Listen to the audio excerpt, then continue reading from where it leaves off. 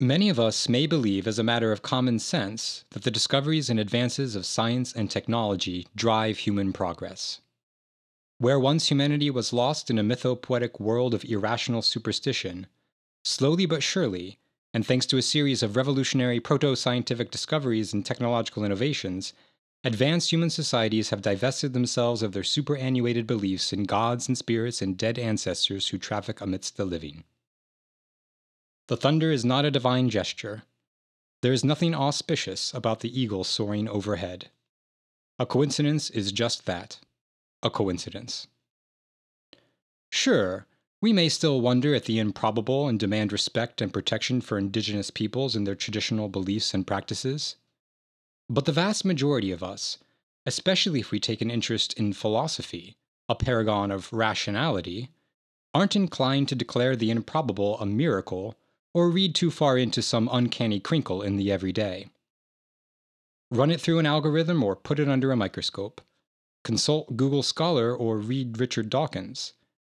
There are many means in the modern world by which we can safeguard ourselves from the various residual pitfalls and embarrassments of long-since scientifically debunked superstitions. But what if in all our enthusiasm for becoming modern, we actually narrowed, not expanded, our understanding of the world? What if in our longing to comprehend, clearly and distinctly, the eternal laws of life, we somehow managed to lose touch with its deepest stirrings? According to American poet, activist, and scholar of Chicana cultural theory, feminist theory, and queer theory, Gloria Anzaldúa, we have indeed lost touch with the very life of which we proudly claim to be continuously expanding our knowledge. In fact, Anzaldúa thinks we have become so estranged that we are hardly able to experience life in many of its most meaningful dimensions. And if we are to regain access to these dimensions, to life's deepest stirrings, we must learn to inhabit the very signs and significations of what Western rationality dismisses as superstitious. We must learn an other mode of consciousness, Anzaldúa tells us, a mode distinct from that of Western rationality, one that facilitates images from the soul and the unconscious through dreams and the imagination. To learn this mode, we must allow our thoughts to sink deep into our bodies and follow Anzaldúa into a spirited reality from which both common sense and conventional scientific cognition remain alienated. Leaving behind the Western ideal of objectivity, which only distances us from phenomena, we must seek instead to become ourselves the juncture where phenomena collide. We must experience a shift in perception. In short, we must enter the serpent.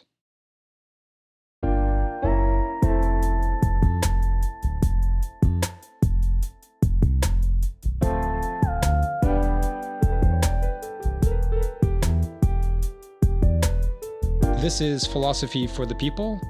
I'm your host, Nathan Wiley, here with producer Nick Cook. In today's episode, we are entering the serpent with 20th century feminist poet and Chicana studies scholar Gloria Anzaldúa. And here to help guide us along the serpentine paths of Anzaldúa's thought is Assistant Professor of Philosophy at Marquette University, Dr. Stephanie Rivera Barruz. Dr. Rivera Barruz, thank you so much for being with us today. Thank you so much for having me. I'm really looking forward to opening up this discussion of Anzaldúa's work with you, Professor. But before we get there, I want to follow Anzaldúa's lead and begin by putting myself into question and allowing philosophy to become something personal. This is something I also would like to invite the listeners to consider doing as they hear what Anzaldúa has to say, since for her, the personal thoughts, feelings, and experiences of the questioner are not inadmissible biases that can and should be somehow suspended in the service of quote-unquote objective rationality. Rather, they are part and parcel of the very substance and modes through which we traffic with and apprehend reality in all of its diverse dimensions. Our personal stories are by no means irrelevant, according to Anzaldúa, nor are uncanny crinkles in the everyday, weird coincidences, or auspicious encounters with the natural world things she thinks simply ought to be ignored or rationalized. I look for omens everywhere, she writes in a chapter titled Entering the Serpent in her book, Borderlands. Everywhere I catch glimpses of the patterns and cycles of my life.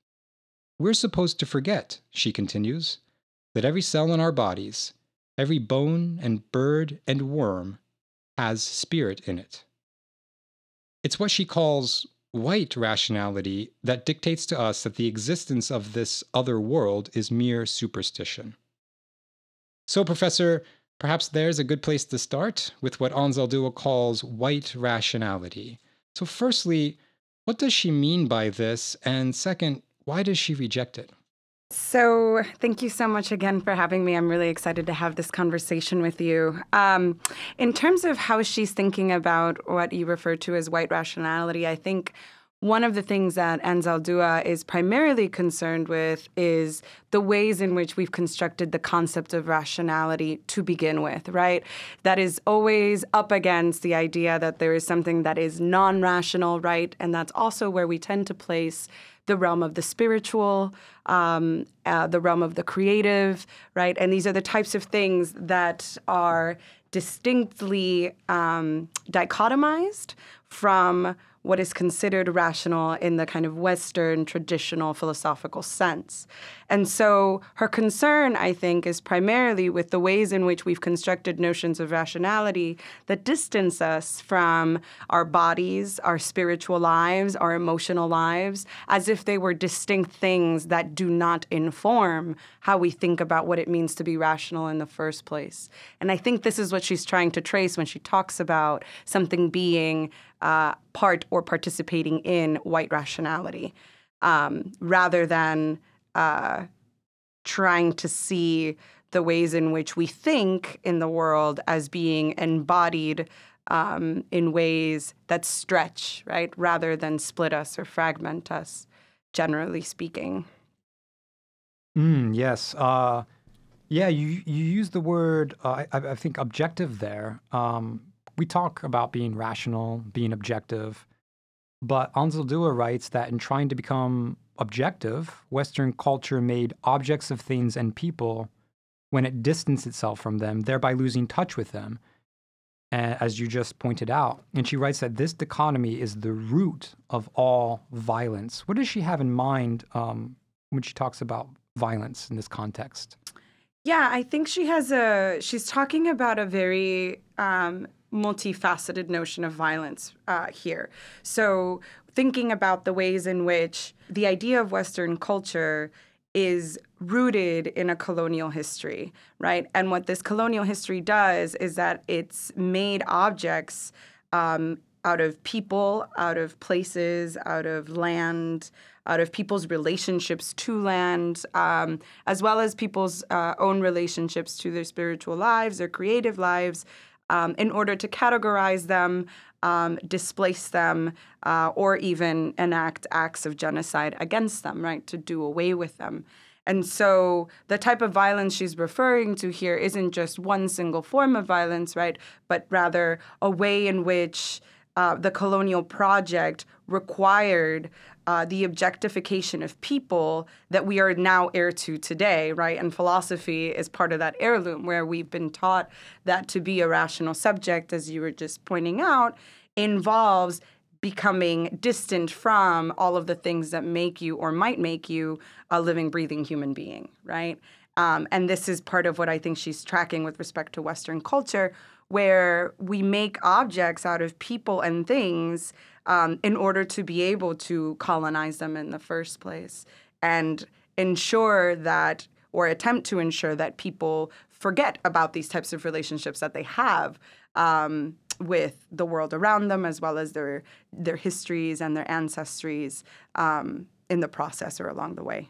And there are, according to Anzaldúa, there are alternative ways of thinking about, experiencing, seeing, in a word, apprehending the world, apprehending reality that in which we find ourselves.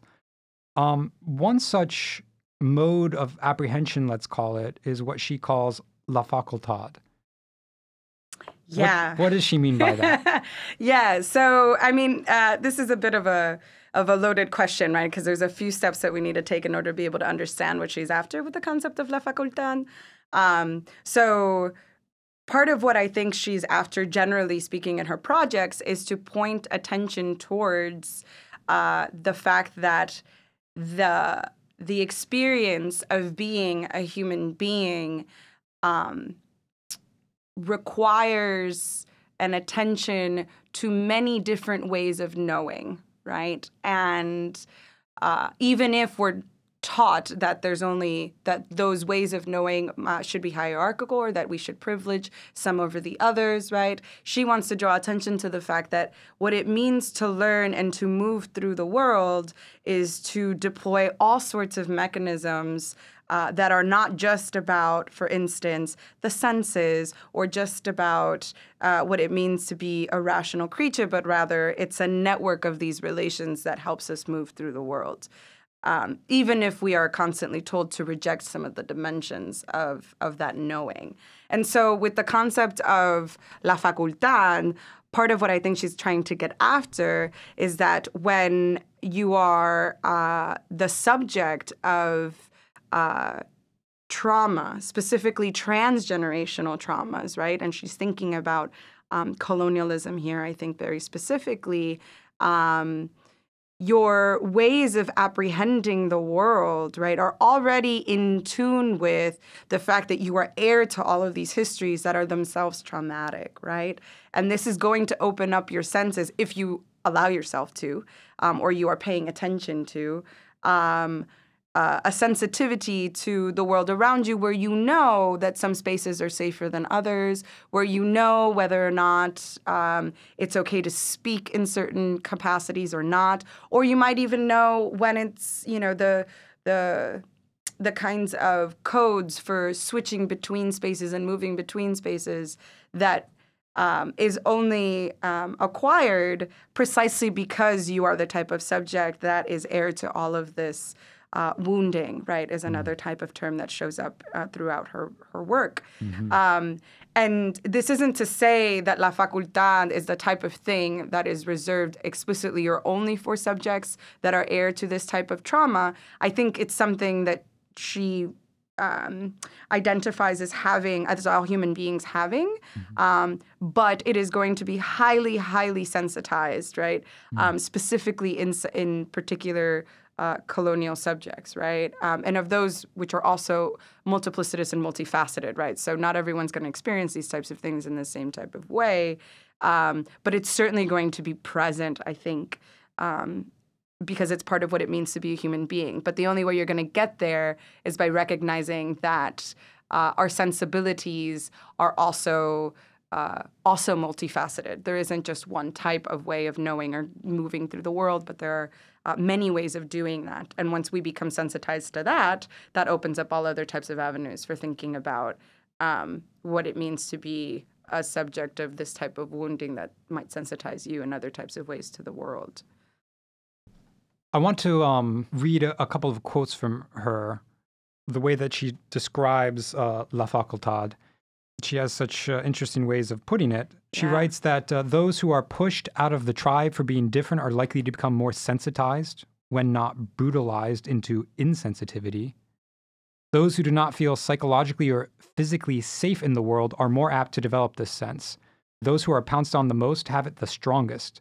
The females, the homosexuals of all races, the dark-skinned, the outcast, the persecuted, the marginalized, the foreign. Another description she offers of it, and speaking from her own experience, she writes, I walk into a house and I know whether it is empty or occupied. I feel the lingering charge in the air of a recent fight or lovemaking or depression. I sense the emotions someone near is emitting, whether friendly or threatening. I mean, one example that came to mind when I was thinking about this is I was watching, I don't know if it was, I think it was an Amazon special on Ted Bundy's victims, from the point of view of the victims. The premise was that we sort of valorized Ted Bundy, and the whole story of the heinous crimes he committed centers around him. Well, let's tell it from the point of view of the women. And one woman who was interviewed about that talks that she was a would-be victim of Bundy's. And she says, she tells a chilling story of having been lured into his car on the pretext that he was having car trouble. He asked her to fiddle with something in the interior of the car, presumably, I guess, the ignition, while he filled it with gas or something along those lines. She was accommodating because he seemed like a friendly stranger in need. But just after a few moments, she was overcome by a foreboding sense of imminent danger. And so she leapt from the car and took off running. Ansel Dua says La Facultad is that kind of sense in part. And she even writes that we'll sense the rapist when he's 5 blocks down the street if you have it strong in you. Maybe some of you've been through that experience before. And so it's a heightened sensitivity that you have. Is La Facultad something that can serve the philosopher in their quest for understanding and wisdom for a life well lived? That's a good question. I think that part of what's at stake in her concept of La Facultad is a reminder of the fact that how we perceive the world is not a flat experience, right? And so the experiences that we carry with us, right, as well as the experiences that others have carried before us that are also culturally transmitted to us in certain respects, right? We carry those with us, right? And so part of what she's reminding us with introducing the concept of La Facultad is to say, look, there are ways of perceiving and ways of knowing that go beyond our common understandings or maybe our normative understandings of what is real and what is not real, right? Even with the example that you just gave of Ted Bundy's victim, right?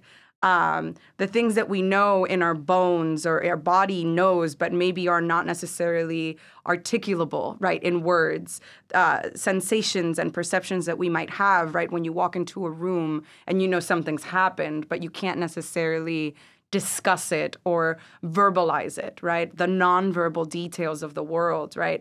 And so I think that in asking us about, well, how does this translate to the work of the philosopher? I mean, I think part of what Ansel Dua would tell us is that this should be the work of everybody, right? Is to really reconceptualize how we think about what it means to perceive in the first place. And so if the project of the philosopher is to be searching for wisdom and understanding, then I think for Ansel Dua, it's not so much whether La Facultad can serve us, right? But it's a recognition of the fact that La Facultad is something we carry if we just stretch our understandings of what it means to perceive wisdom in the first place, right? So where are we looking for wisdom? What rises to the level of being wise? What rises to the level of knowledge, right? And what sorts of things are we maybe missing given our understandings, our historical Western understandings of what it means for something to be known, right? And so I think she would push us here, right? If she were sitting in the room, she would certainly push us to think about the fact that maybe the philosophers have gotten it entirely wrong, right? And that our quest for understanding and wisdom is really shallow. And we really need to stretch it if we're going to get at a more robust and deeper understanding of what it means to exist in the world with each other and all of the complexities that carries with it. So things can be perceived and grasped and conceptualized, even experienced in dramatically different ways, depending on what sort of mode of perception we're cultivating or has been cultivated based on the way our lives have played out, maybe. And if we're trained and conditioned to think strictly in terms of, say, a scientific apprehension of the world, then our perception likewise is molded along those lines and might give rise to a certain way of interacting with reality, but it might also cover over to our detriment other ways in which we might be able to experience things. And so Ansel Dua wants to call our attention to that on a philosophical level. Right. Yeah, no, I think that's right. And so, and I would just further add that it's also the case that it's not so much that we can't, it's not that it would cover over our ability to see other things, right? But it rather makes them entirely inaccessible, right? And so if we're consistently taught that the only way to maneuver through the world and perceive and grasp and know things about ourselves and others is in a one-dimensional way, we're not going to be able to access the other dimensions of existence that might actually be able to heal or help us heal all of the wounds and the traumas that we're carrying with us to begin with, right? And so for her, I think it's a more profound claim, right, about what it means to navigate the world in these types of ways. Yeah. It's all the things that are off the bat dismissed as mere superstition actually are teeming with profundities if only we knew how to access them. Right, right. And I think she treats them all as providing in really important information, right? It's just that we don't necessarily have the energy directed towards those places to really unpack what type of information we could gain, right? Or what type of knowledge we could gain from those types of sources, right? Because we've been directed to think about them as being non-sources, in fact, right? As not rising to the level of being sources of any type of valuable information. And there are certain patterns of behavior that she describes as contributing to limiting our access to those things. And she talks about, for example, feelings like shame and inadequacy and how we self-censure and erase those kinds of feelings because they're too painful to confront. We might, for example, develop an addiction or compulsive behavior to distract ourselves and, as she puts it, keep awareness at bay. But why does she think that it's so important to develop a capacity to confront such fears and process our painful experiences? And why does she think that we resist doing so? So I think that, again, situating her as a person as well as a writer is important here, right? She's writing from the spatial and geotemporal landscape of the borderlands, right? Which itself is, I mean, as she opens Borderlands, she calls it, right, a wound that won't heal. And in every sense of the material, symbolic, right, embodied, there's a lot of dimensions to that wounding.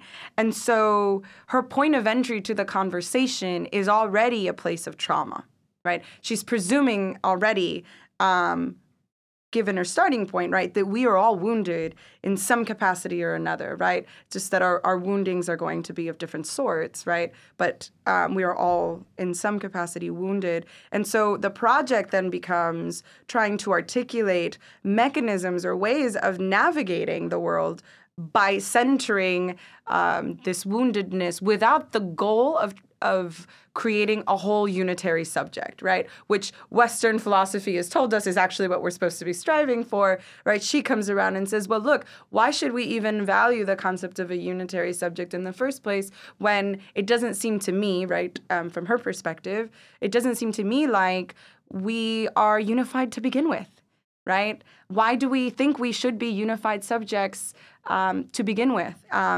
And if we start, again, questioning from that place, then the projects of trying to what it means to heal, what it means to actually take very close looks at our wounds and our traumas becomes the processes of what it means to be living, right? To be a living human, breathing being on this planet.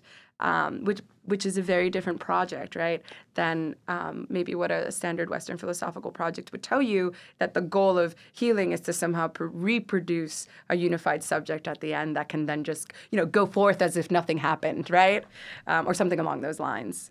And it's that drive toward being a unified self that leads us to always try to hold it together, keep it together. Right. But she actually says that it's necessary to allow yourself to fall apart. Absolutely. And she has a category, a concept, let's say, for the state in which the self is allowed to finally stop holding on so tightly and just fall apart. She calls it the Quatlicue state. And what does she mean by the Quatlicue state? So here we have an example of, there's many of these instances throughout the body of her work, where she's drawing on Aztec philosophy to help her explain, right, the types of processes that she's after. And so with the Quatlicue state, I think part of what she's drawing attention to is the process by which we do introspective work, right? And what that feels like, what that might look like, what that experiential space is like, right? And for her, it's ambivalent, it's ambiguous, it's a process of both seeing oneself and being seen, right? And it's an introspective, ambiguous state where we, let ourselves exist in the many fragments and pieces that we come in, right? Depending on the moments and times in which we enter this state, because we can be in the Coatlicue state at different times in our lives, and what that looks like and what that feels like and what that experience is like is going to vary, right? Mm-hmm. Because we too are shifting creatures. And so I think part of what she's trying to capture here is that experience of letting oneself go into the deepest corners of our psyche that we ourselves are scared to even admit exist, and explore who we are there. And part of doing that, right, involves almost collapsing what we would consider to be the subject-object dichotomy that we take to be so central to how we understand what it means to be a human being in the first place, right? And so if we collapse that experience and just let ourselves experience our own selves as these multi-layered, but yet at the same time ambiguous subjects, right, into the depths of the spaces that we find terrifying, that scare us, right? That's a place of deep and profound knowledge that we don't access, mm-hmm. right, or rarely access. Yeah, I mean, reading Anzaldúa, I could really identify with some of these descriptions. I think everyone is familiar with what it's like to find yourself suddenly met with circumstances that put you in a condition of that you've never been in before. Right. The point of entry for her, particularly in the section of the book where she talks about the Coatlicue state, is rupture. Right, she calls it a rupture in our everyday world. However, how we think about rupture there, right, is important, right? As you noted, it can be traumatic events can rupture our everyday world, but beautiful, joyous events can also rupture mm-hmm. our everyday world, mm-hmm. right? The extraordinary things that happen to us, right? Those that would sit outside of our everydayness, right? That register to us as being out of the ordinary, right, create access or bridges into the state, right? And those can be joyous. Those can be absolutely joyous, but they can absolutely also be rooted in the types of experiences that are also very painful, right? So there are different ways of getting at this type of introspection and work that she's interested in getting us to think about, right? And at the same time, right, she wants us to think about the ways in which, as you noted, right, letting yourself sit in it, mm-hmm. sit in those spaces, and what that is like, such that you make soul out of sitting in your own soul, right? And so she talks about it with the language of making soul, but she also talks about it as the wound being the thing that cures its own. The wound cures itself, right? Mm. But in order to get to those types of places and states, you have to let yourself go into those places, and that can be a very difficult thing to do. Yeah, so along the lines of learning to let go of that unitary self, mm-hmm. Anzaldúa writes that she spent the first half of her life learning to rule herself, mm-hmm. to grow a will. And now at midlife, she says, I find that autonomy is a boulder on my path that I keep crashing into. I can't seem to stay out of my own way. I've always been aware that there is a greater power than the conscious I.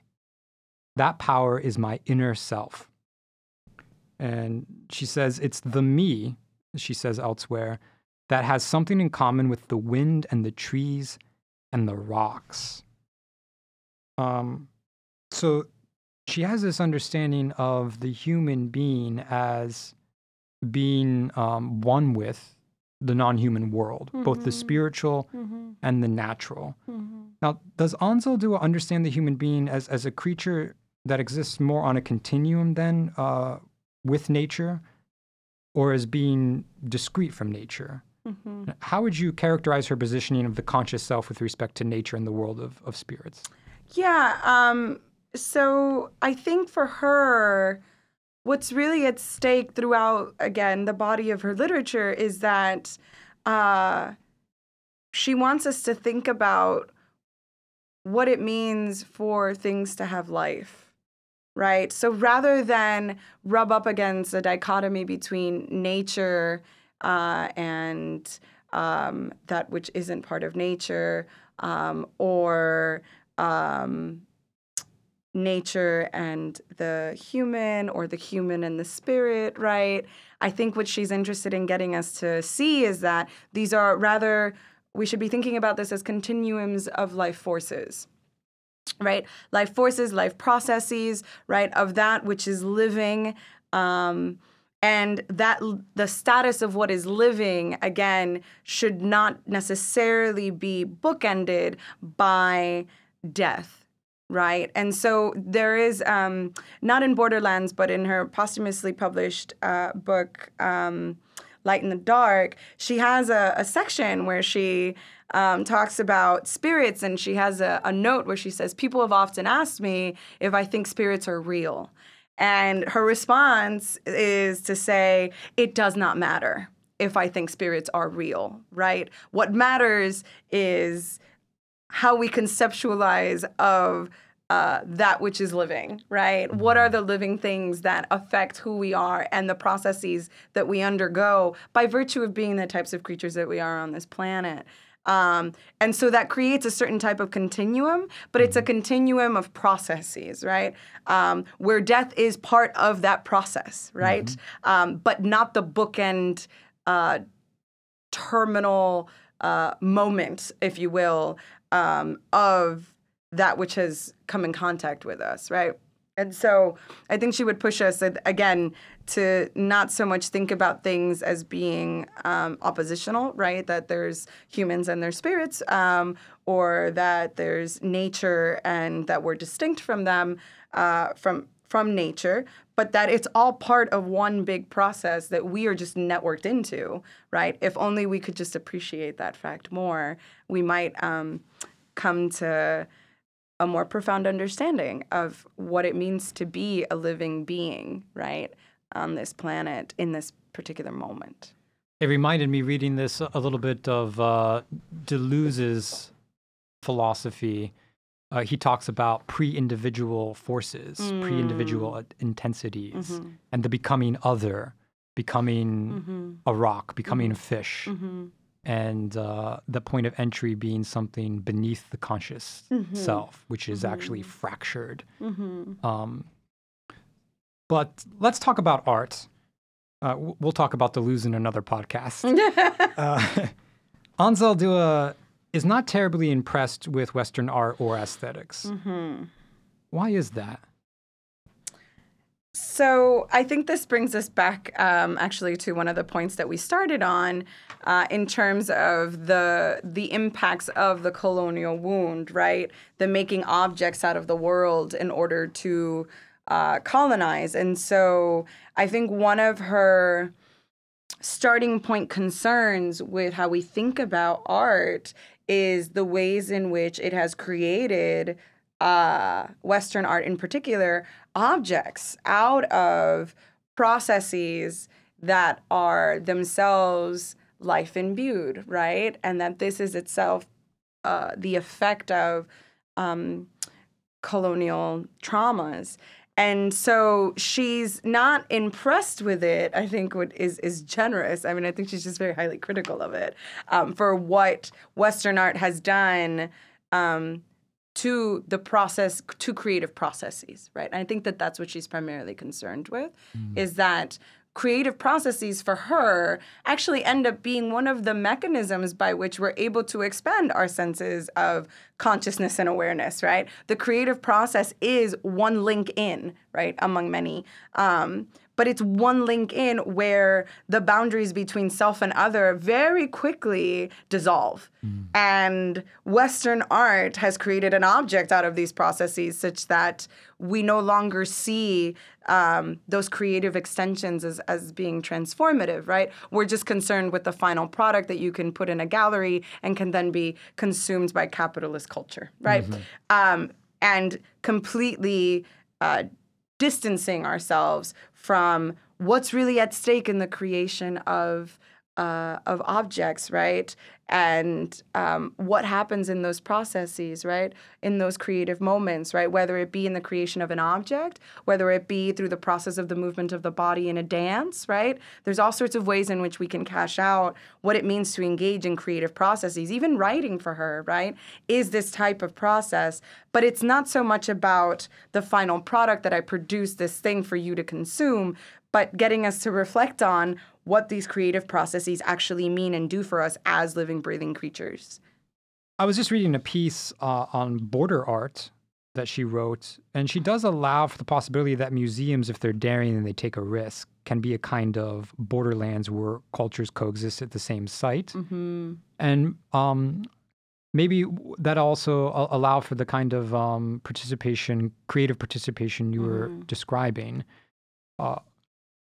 But yeah, for the most part, she has a lot of critique to bring to bear on the sterility of museums and kitchens and bathrooms and hospitals, mortuaries and missile bases. She includes them all. And she says it needn't be so. And she provides a recommendation, but she says by taking up Curanderismo. What is that, by the way? For her, curanderismo is tracking the practices, and these are going to be Afro-descended spiritual religious practices of calling forth the spirits. And so the curandero or the curandera is the embodied, right, location of those processes in a person, right? Generally speaking. Yeah, I was not familiar, but to return to the quote, she also says Santeria, shamanism, Taoism, Zen, and otherwise delving into the spiritual life and ceremonies of multicolored people, Anglos would perhaps lose the white sterility they have in their kitchens, bathrooms, hospitals, mortuaries, and missile bases, museums. She would include as well. I have friends who do performative dance, and they think of themselves as shamans. Yeah. Anzaldúa talks about the shamanic state. What does she mean by that?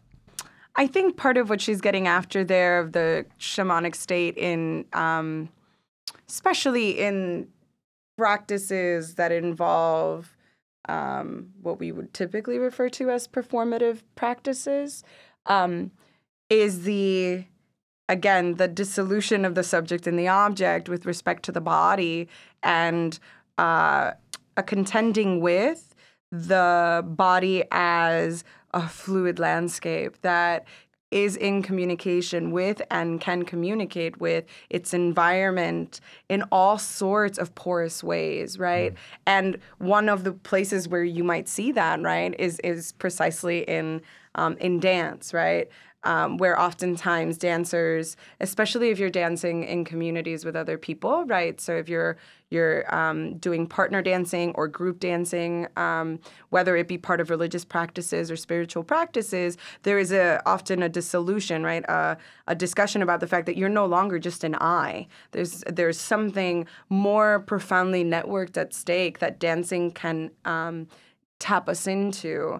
And I think that that's what she's after, right? And at that point, right, identity categories like gender or like race also start to dissolve because they no longer become the mediating ways by which we communicate, right? Bodily movements might do other type of work there. And so the body becomes more ambiguous, if you will, than we would traditionally think about it as moving through the world. As you know, the body tends to be more, we tend to talk about the body as being more concrete than that.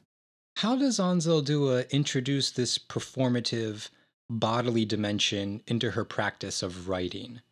Because philosophers have to write a lot. I can think of a number of philosophers in training like myself who wish they could practice and were more encouraged to practice a writing style more like Anzaldúa's and less like the typical article you might read in a philosophy journal. So, what form of writing does Anzaldúa both describe and model for us? And are there perhaps some philosophical advantages to be had in taking inspiration from this form of writing?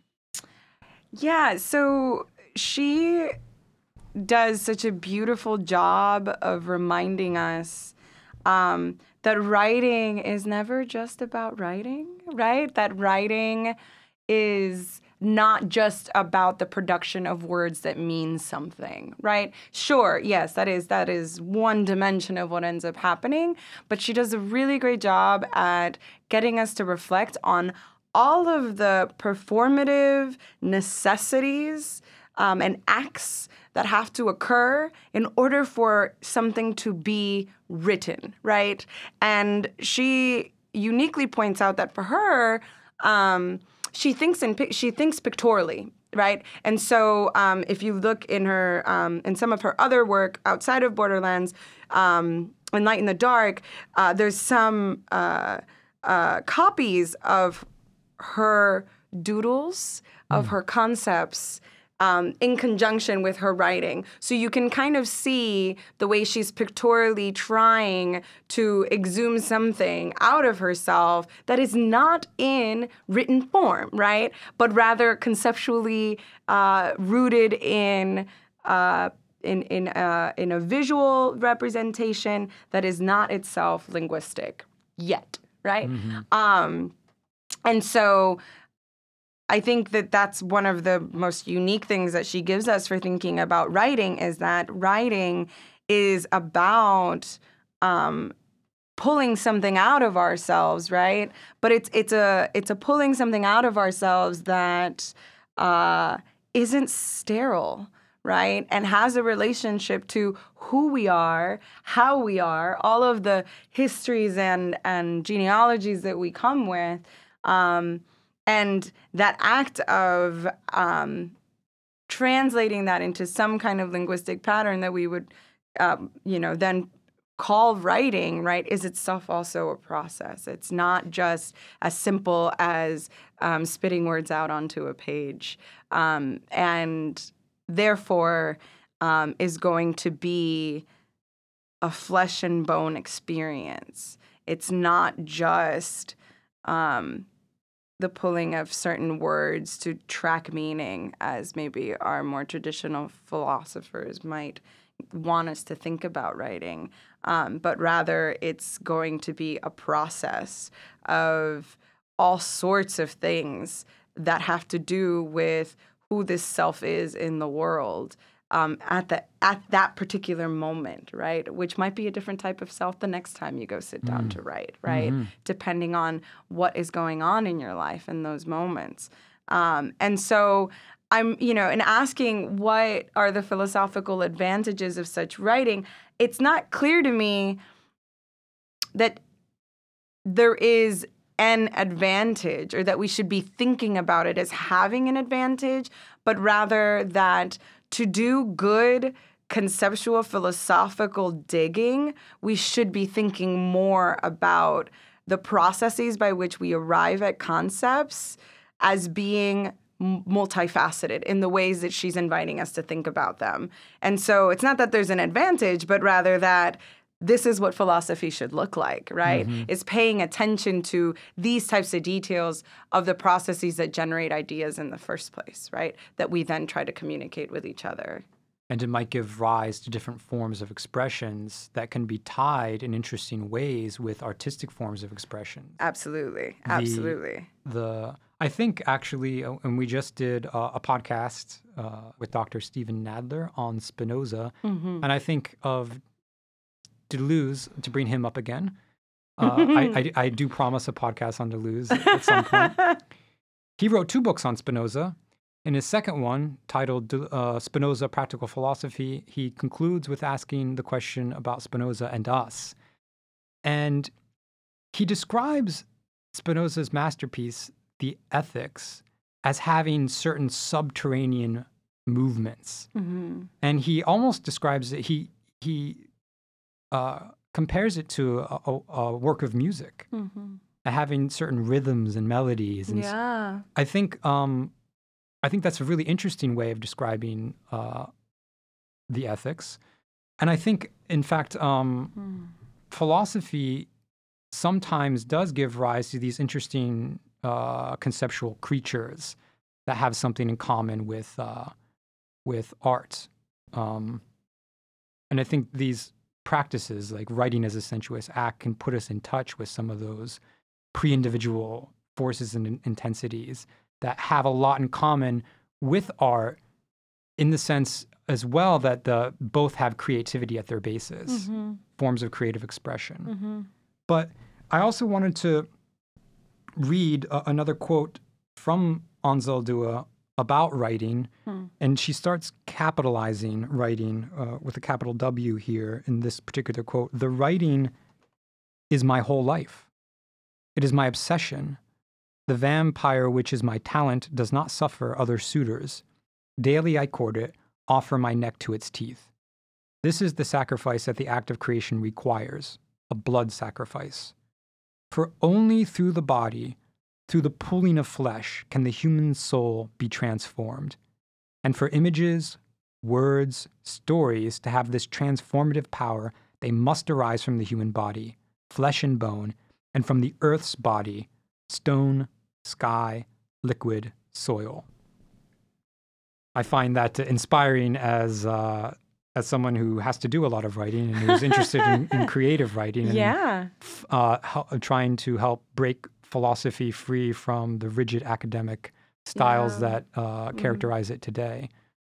Yeah, I mean, I think that that's such a beautiful quote that embodies exactly that sentiment, right?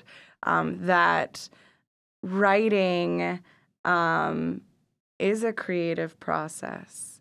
It's not about sterilizing ideas for the sake of clarity, right? But rather a process of the human sort, of the messy, complex, affective sort that sometimes hurts, right? It is like pulling teeth or feeling one's flesh and bone in particular types of ways, because we are bodies that are doing the writing, right? And I think that that's part of what she's trying to get us to think about, right? Is that it doesn't matter the type of writing you're doing, right? Writing is a creative process. And so we should think about, maybe in philosophy, well, what has philosophy done to us or told us to do to our writing in order to rise to a particular standard of what people might call clarity, right? And what do we have to leave by the wayside in order to do that? And I think she's of the opinion that we have to leave our souls in order to do that. And so maybe we really need to rethink what philosophy does to us along the way. Well, part of the reason why I wanted to do this podcast is to open up a space for myself and others to write differently than how we typically write for class term papers and so on. We're beginning to run out of time now, but I can't conclude the conversation until we talk about Chapter 7 of Borderlands. Yes. And the title of Chapter 7 is Towards a New Consciousness. And in that chapter, Anzaldúa puts out a call.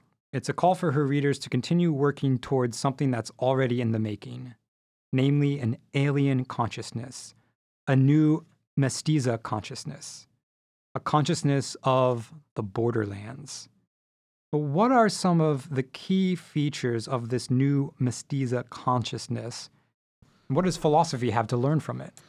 Oh my goodness, that's a loaded question. No, so I think in terms of the qualities of this mestiza consciousness, I think what she's trying to communicate is the importance of situating oneself in the spaces of ambiguity with respect to identity and identity formation, right? And what that then does for how we think about ourselves in the world, and then how we think about ourselves in relationship to others, and those relationalities always already being layered on top of each other, right? So although we have to talk about these things as being distinct, I don't think she is thinking of them as distinct, right? And so this is just one of the challenges of trying to linguistically communicate about some things that are maybe not so simply or neat in their categorizations. Mm-hmm. And so it's a consciousness that appreciates ambiguity. She calls it, it's gendered, right? So it's mestiza consciousness. It's feminine gendered.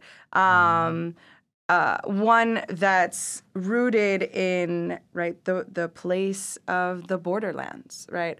That can appreciate the ways in which we are products of all sorts of ruptures, right? And the ambiguities that exist when we really, really situate ourselves there.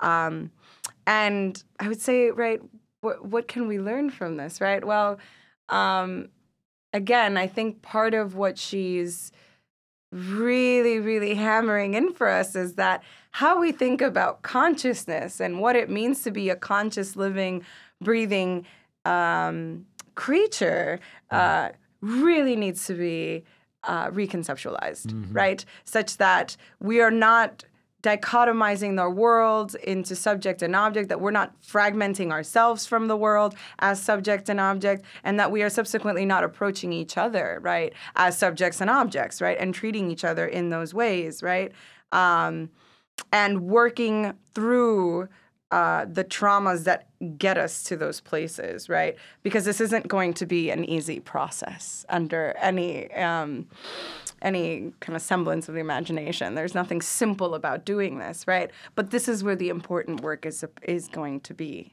Yeah, she talks about internal strife and emotional states of perplexity, psychic restlessness. An important aspect of the new mestiza consciousness is cultural collision. And what does she mean by that? I think what she's after there is that the mestiza, by virtue of being the product of literally the product of cultural collision, right, of racial and ethnic contact premised on rape and genocide, right? The mestiza emerges as this with the possibilities of working from that place explicitly, right?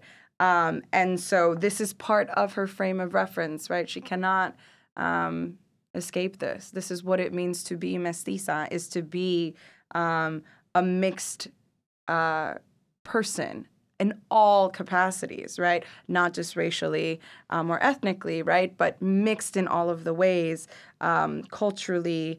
And then for her, also part of what's at stake here is also in terms of sexuality, right? So just being at the kind of intersections of so many dimensions of identity that she carries with her without much of a choice, right? But as a result of that situatedness, she's also able to understand the world in a very different way than normative subjects might otherwise, right?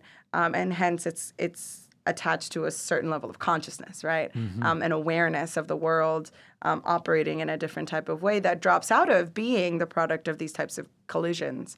And so, again, what can we learn from this? Well, we can learn a lot, right? We can learn a lot about what it means to be a conscious person, and what types of reflections that requires of us along the way, as well as what types of blind spots we might have in that self-searching, right, that she's asking us to do. And so this will then be the path for her, I think, or it becomes the path, right, of handling the strifes that we come with. And it's a consciousness that is rooted in and emerges from that strife and from woundedness that results from oppression. Yeah. I think she puts it the first world grading up against the third world and Correct. causing it to bleed. But she doesn't, it's not a consciousness that's rooted in a victim mentality. No. It's about overcoming what she describes as the violent duel of oppressor and oppressed. And that overcoming is a way of life. Yeah, I even wonder if overcoming is even a good term to capture what she wants us to think about, because overcoming, I think, for a lot of us signals a departure of what came before. And I'm not so sure that that's actually what she wants for us to do, right? Another word she uses is healing. Is too. healing, yeah. And so maybe it also means that we need to rethink how we understand the term overcoming, right? As something that we integrate into ourselves, but we never really leave anything behind, right? Nothing is ever holistically left behind us. We carry all of the strifes and traumas of our lives, and for her, right, even our transgenerational strifes, we carry those with us in different types of ways. So it's not so much that we can overcome them, but in that we're never going to leave them, right? But that we become more aware of the fact that we carry them with us in really important and meaningful and significant ways, right? And that these will impact how we navigate the world, and will, as we become more aware of them, help us also heal, right? But again, healing not with the goal of creating a unitary subject. Could we maybe retain the notion of overcoming in relation to overcoming dualisms? Yeah. And so rather than having a victim mentality of the oppressed in a negative sense where you're constantly just railing against the oppressor, and it just becomes this interminable back and forth with no ending, overcoming that sort of resentfulness that would only lead to more violence. And instead, as she puts it, healing the split that originates in the very foundation of our lives, our culture, our languages, our thoughts. And she continues, a massive uprooting of dualistic thinking in the individual and collective consciousness is the beginning of a long struggle, but one that could, in our best hopes, bring us closer to the end of rape, of violence, of war. Yeah, I think that's that tracks, right? What the type of work that she wants us to be doing, right? Particularly in terms of structuring our awareness and our consciousness of the world in terms of dualistic thinking, right? And shifting our orientations towards other types of relationalities or possible relationalities that we can have with each other that aren't predicated, right, on this type of violent distance between things, right? In some way, shape, or form. And again, I don't think that this is going to be an easy thing to do, but she is certainly giving us food for thought on the possibilities of doing it. Yes, she says the beginning of a long struggle. And one of the struggles she says is that there's, one part of meeting the struggle is to surrender notions of safety and familiarity. You have to expose yourself. You have to be open. If you close yourself off to it, then you're just going to reproduce the same kind of violent dynamics that are creating all the suffering. And you'll never be able to get out of it. And instead of reproducing the violence, the role of the mestiza is, she writes, to link people together with each other. The blacks with Jews, with Indians, with Asians, with whites, with extraterrestrials. Yes, the mestiza is the bridge, right? And the metaphor of the bridge is another one that follows her body of work. But yeah, the mestiza, I think, for her embodies the possibilities of bridging, right?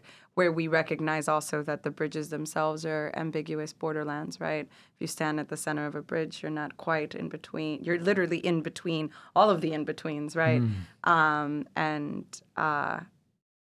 mestiza carries those possibilities, right?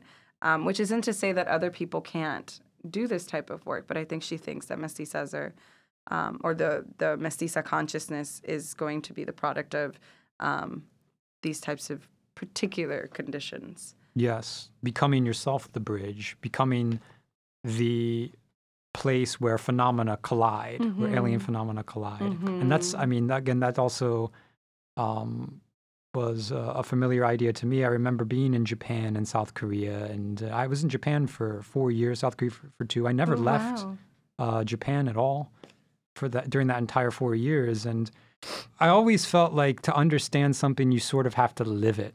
You have to become it in a way. It's got to be a lived experience. So I always conceptualize myself as sort of becoming a place where incommensurable ways of life and ways of thinking about things collide, and sort of in the process of becoming that, it generates new sparks of meaning.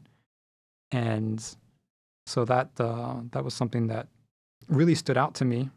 Yeah, and I would say that that speaks profoundly to her push for us to think about the fact that knowing is about living. It's not about a distancing between ideas and us just consuming them in books, right? But that to know things, right, to really know things is about experiencing the world as a living creature, right? Yeah. Of living in the world, not about distancing yourself from it. Yes, and that's something that I think a lot of students in philosophy might struggle with, because the demands of graduate work in philosophy are such that you find yourself more and more withdrawn, more and more alienated. Yeah. And that in itself is a kind of lived experience in its own right, to be immersed in the brouhaha of brilliant books. Indeed. So there is an engagement that can take place at that level, I think, that's legitimate. But you can't ever replace the experiences of going out there and being a part of a community and of opening yourself to other communities. And it's sad that we don't have very many avenues by which to do that. We have study abroad programs and things like that, but not a whole lot going on in terms of facilitating this kind of consciousness. Yeah. I always tell students, because, we can't travel everywhere given our limited resources, but when you're dealing with ideas, you always have to remind yourself that ideas come from a place and they come from people. And so we should always ask ourselves, right, what is the place and who are the people from which these ideas emanate, right? And think about the fact that those are also landscapes, right? So where people are writing and how they're writing has a material existence. It has a smell. It has a visual. It has a feel. It has a texture, right? Although we're often not thinking about it, there are material conditions that generate the possibilities of ideas. And we should travel there when we are even when we're amidst, right, all of our graduate coursework and in the sea of ideas, right? Don't forget that ideas require material conditions to emerge. Yeah. And so question what those material conditions might be like, right, if you can't visit them or experience them yourself in those moments, right? Hopefully eventually we can. But when you can't, right, try imagining, right, what those material conditions are like. Yeah, it's a kind of empathic learning. I remember, along these lines, I remember one philosopher telling me, he was the president, I think, at the time of the American Association of Philosophers, Nicholas Wolterstorff. It was a graduation dinner. And I remember him saying, think about how you evaluate other philosophers, right? Would you say that to their face? You're so quick to jump and criticize and say you got it all wrong. Would you really be willing to say that to somebody's face? Right, yeah. I think that applies, too, to what you were describing. Right. Think about it. Experience it. Indeed, do your best to put yourself in another person's shoes and understand those lived conditions from which ideas emerge. Yeah.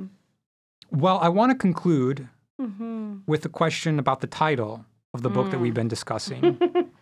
And that title is Borderlands, and it names at once a geopolitical zone and a multifaceted concept. How does this title, or how can this title help to tie back together some or maybe even all of the tangle of themes that we've been weaving our way throughout this discussion? Yeah, I mean, I think this is a beautiful place to end in terms of thinking about Anzaldua's work. And as you noted, right, it signals a geopolitical zone as well as a concept. But I think for her, it's also a material embodied starting point, right? The borderlands is a place, right? It is also embodied and carried, right? It is a mechanism of consciousness and consciousness building. It's also the embodiment of ambiguity, precisely because of the type of geopolitical zone that it is, right? And so I think the key there, the thread key for her would be, right, is that it's material and it's lived and it has an extension as a result of that that can be threaded throughout everything that she works on, trying to draw attention to the fact that we are more than just moving objects in the world, right? We are situated, we are embodied, and we have a relationship to the lands that we walk on, the people that we come in contact with, and all of the living, breathing things that we also exchange with, right, on a daily basis. And that also give us the possibilities of life. And so I would say that for her, for us to think about the borderlands is to get us to draw awareness to what it means to be human beings, fundamentally human beings. Well, Dr. Rivera Barruz, thank you so much for sharing your time and insight with us today. So hopefully we've been able to help create a consciousness of borderlands, not only between Chicana feminist theory and Western rationality, between our conscious selves and the other powers within us, but also between philosophy and the people. Excellent. Thank you so much. If you enjoyed this discussion and would like to engage the topic in more depth, be sure to sign up for our free weekend seminar starting Saturday, September 5th. The seminar will be held online over a period of 14 weeks and is open to anyone. Just email philosophyforthepeople@gmail.com and you will be automatically registered to receive updates and weekly invitations to our online classroom.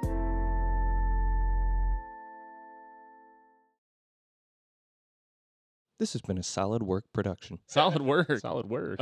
Solid work. Hey, solid work.